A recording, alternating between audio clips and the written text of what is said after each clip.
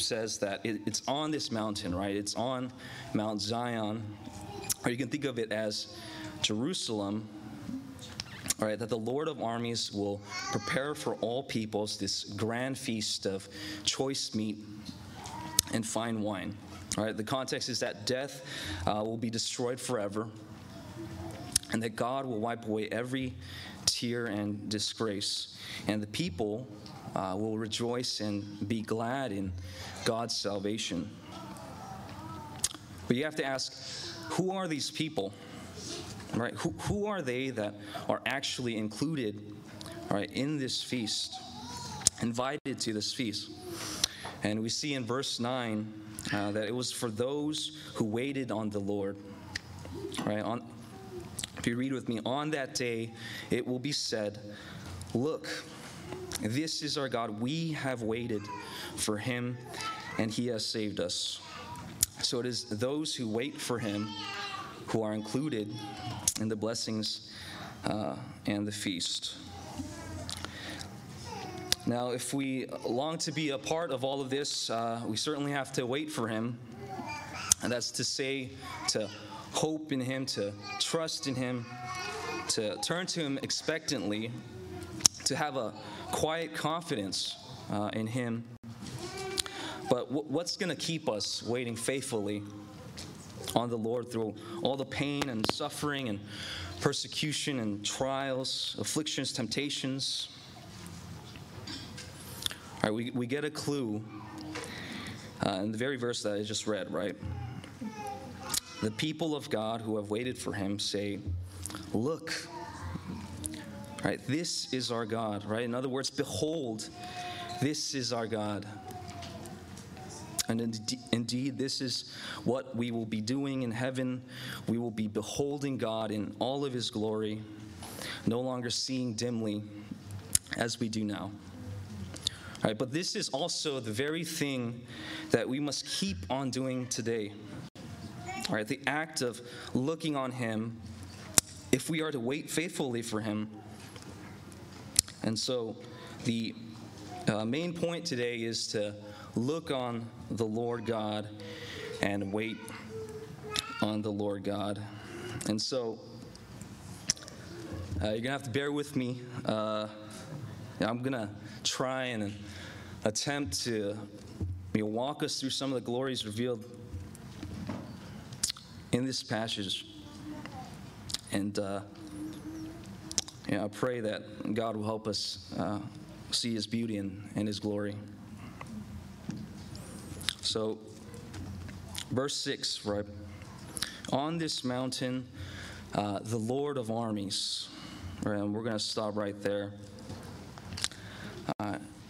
That's to say that God is not just the Lord of earthly armies, but also heavenly armies. And I'm going to try to give us some perspective here on just the greatness of these heavenly armies and basically what that says about our God. And so famously, right, in Isaiah chapter 6, we get this vision of God enthroned above, and these seraphim, right, these majestic angelic creatures with 6 wings. 2 wings they cover their face, 2 wings they fly, and 2 wings they cover their feet. And they call out to one another, saying, "Holy, holy, holy is the Lord of armies. His glory fills the whole earth." And it says that the foundations of the doorways shook at the sound of their voices. All right, did you get that? The foundations of the doorways of the very throne room of God shook just from the sheer voices of the seraphim. Can you imagine just how powerful of a being you need to be to actually shake, right, the very foundations of the doorways of God's throne room? You can certainly bet, right, if we were in the presence of such creatures, our bodies would tremble to its core from the reverberating sound of their voices. I imagine that these creatures might be one of the most powerful, right, amongst the angelic beings, as they are situated in the very throne room of God. And in certain portions of Scripture, you get glimpses of what angels can actually do. And you actually do have one example here in the book of Isaiah when King Hezekiah, the king of Judah, was threatened by the king of Assyria. And the king of Syria arrogantly challenges the Lord of armies. What does God do? Right? He sends one angel, right? Not an army of angels. He sends one angel, and that angel completely obliterates the army of the king of Assyria. And over the course of one night, Judah wakes up to 185,000 dead bodies. And, just to give you some perspective, Reggie, that's over 3 Dodger Stadiums maxed out capacity worth of dead bodies from one angel, right? And if you think that's crazy and you think that's incredibly powerful, I just want you to know that that's elementary for angels. Right, I'll just mention one from Revelation. One angel strikes a third of the sun, a third of the moon, and a third of the stars, so that a third of them were darkened. A third of the day was without light, and also a third of the night. It's incredible, right? It's really hard to imagine just how much energy you need to knock out a third of the stars of the universe. And so, this gives you an idea of just how incredibly powerful these creatures are. Right? Not to mention in Revelation 5:11, it talks about how there are myriads and myriads of angels. Right? That's to say 10,000s of 10,000s, thousands upon thousands. Right? The idea here is that there is a countless sea of these angels under the authority of the Lord of armies. And though their powers are unfathomable to an extent to the human mind, and though there are countless numbers of them,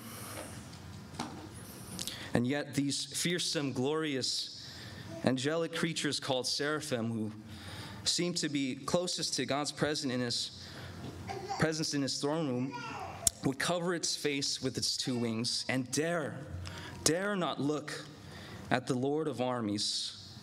It would dare not show its lowly parts of its body, namely its feet. That too they would cover with its wings. What does it say about God and his power?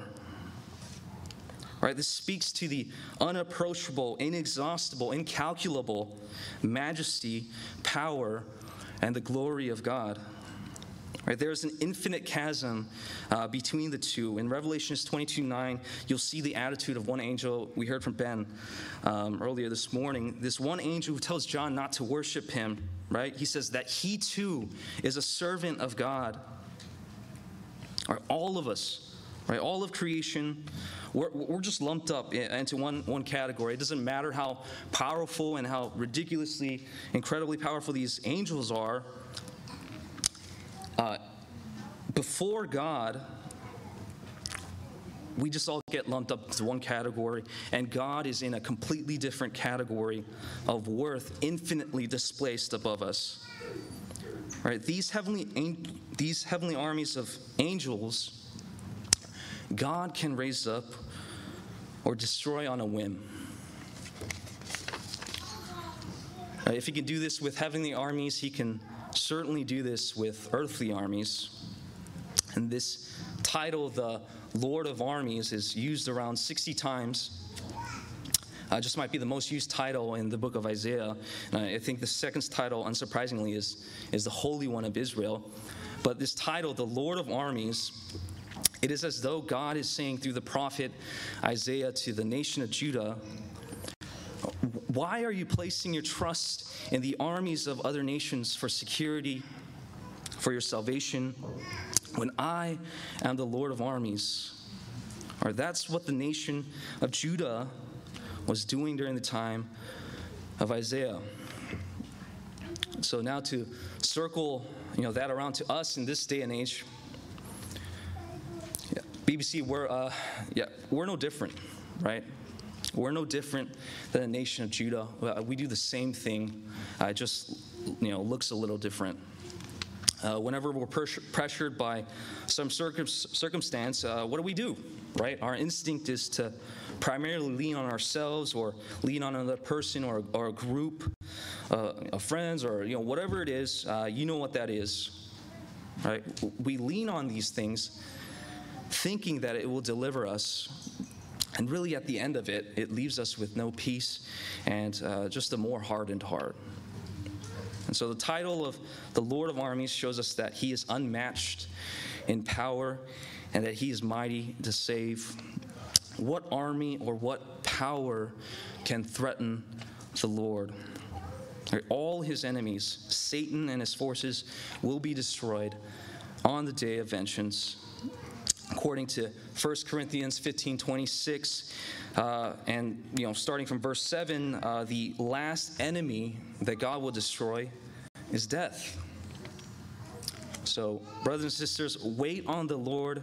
Turn to him expectantly in your struggles. Don't be like Judah. Let's continue. On this mountain, the Lord of armies will prepare. And let's stop there. If you read the charges of sin that the Lord has against Judah, Israel, the surrounding nations, and the whole world, many of which can be applied to us today. I have a whole bunch of them written down in my notes. I wish I could read them to you. But you have to wonder how this Lord of armies, whom glorious angels dare not to look upon, would then take on a role of servanthood and prepare a feast for dead dogs like you and me. Right? Does a king serve a beggar?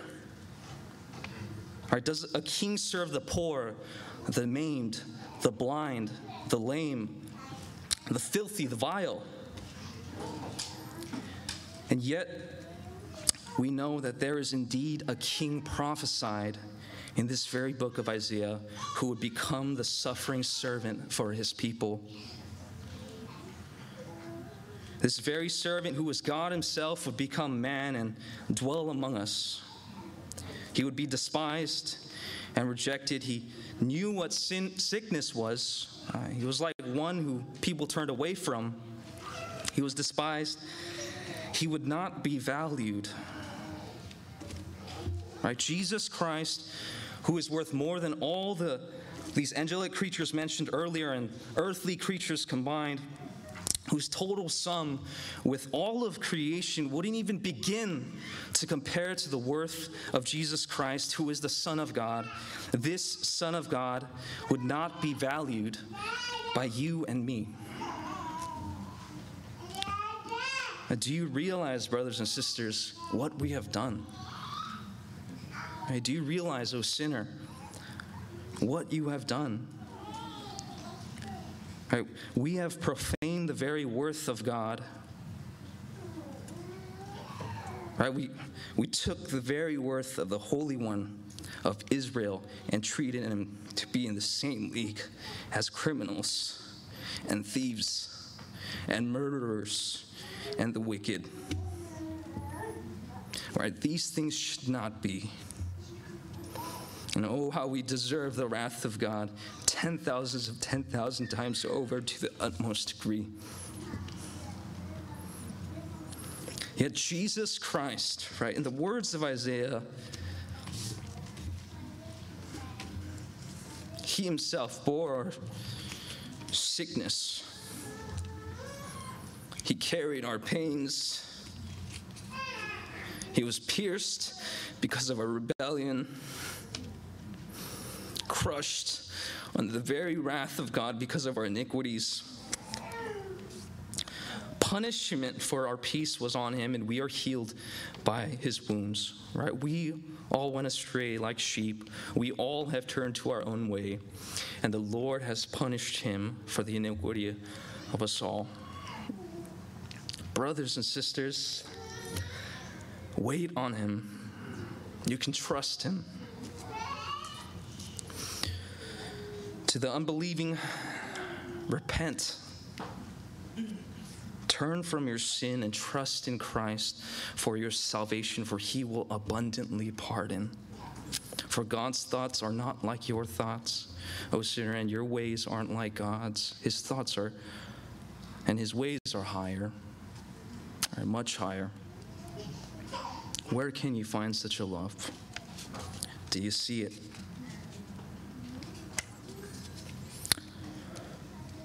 Let's continue.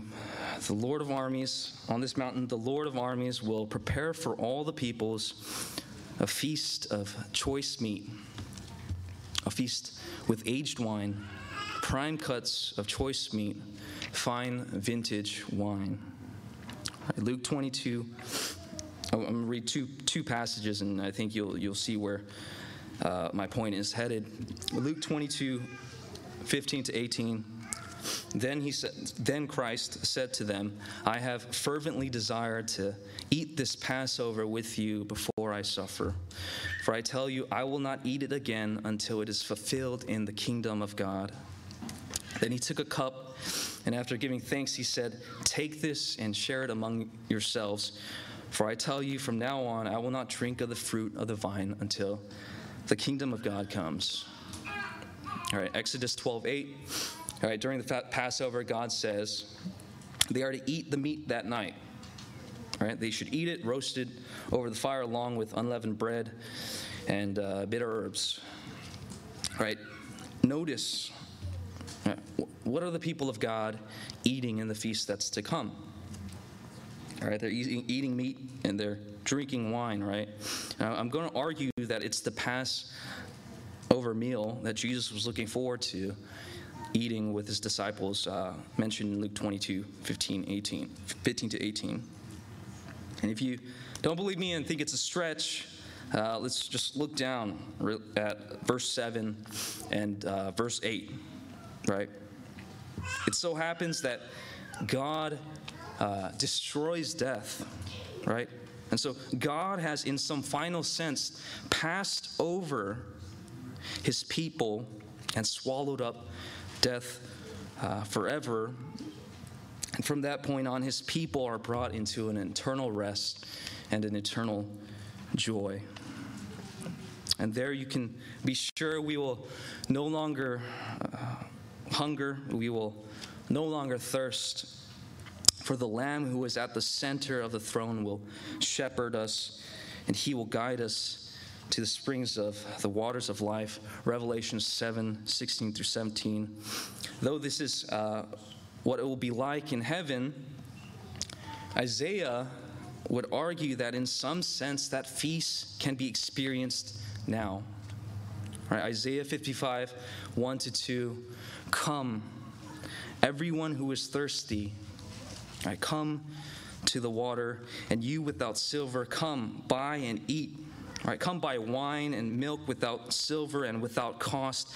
Why do you spend silver on what is not food, right? And your wages on what does not satisfy? Listen carefully to me and eat what is good, and you will enjoy the choicest of foods. So, brothers and sisters, turn to him who will abundantly satisfy. And lastly, I want to leave us with this one. One of the reoccurring themes in Isaiah is the holiness of God. I mentioned that the second most used title that I've seen in my reading is the Holy One of Israel. Holy meaning not that he's just sinless, but that he is of a totally different quality in every sense possible. I hope you can see that the title of the Lord of Armies can really only belong to one, and it's him. He's never known defeat. He always accomplishes what he pleases. Nothing, no army, no power can thwart with his plans.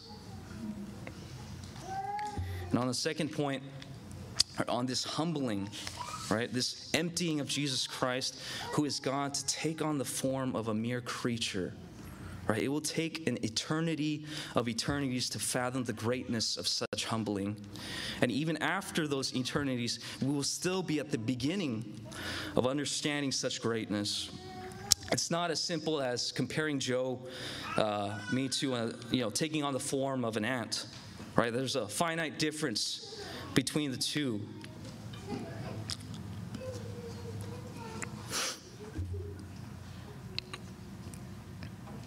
But God and human, all right, there's an infinite chasm of difference, a gap that can't be realized. And on the third point, right, God is set apart in his ability to satisfy.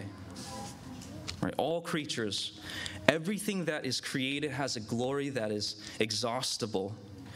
And that's why we always move on to the next new thing, because what was once satisfying to us is no longer, right? What was once glorious to us is no longer. All right, but God, he's inexhaustible in his glory and in his beauty. All right, this is why, as Isaiah would say, everlasting joy will be on our heads, right?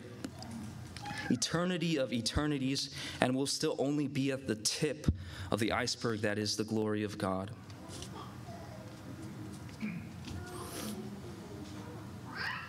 And, I want to end with a verse that I think captures the heart of the book of Isaiah, and as well as the heart of this passage. Isaiah 45:21. There is no other God but me, a righteous God and Savior. There is no one except me.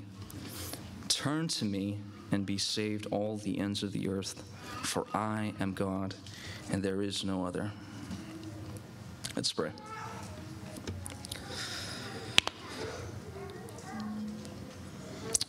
Yes, Lord, there is no other God but you.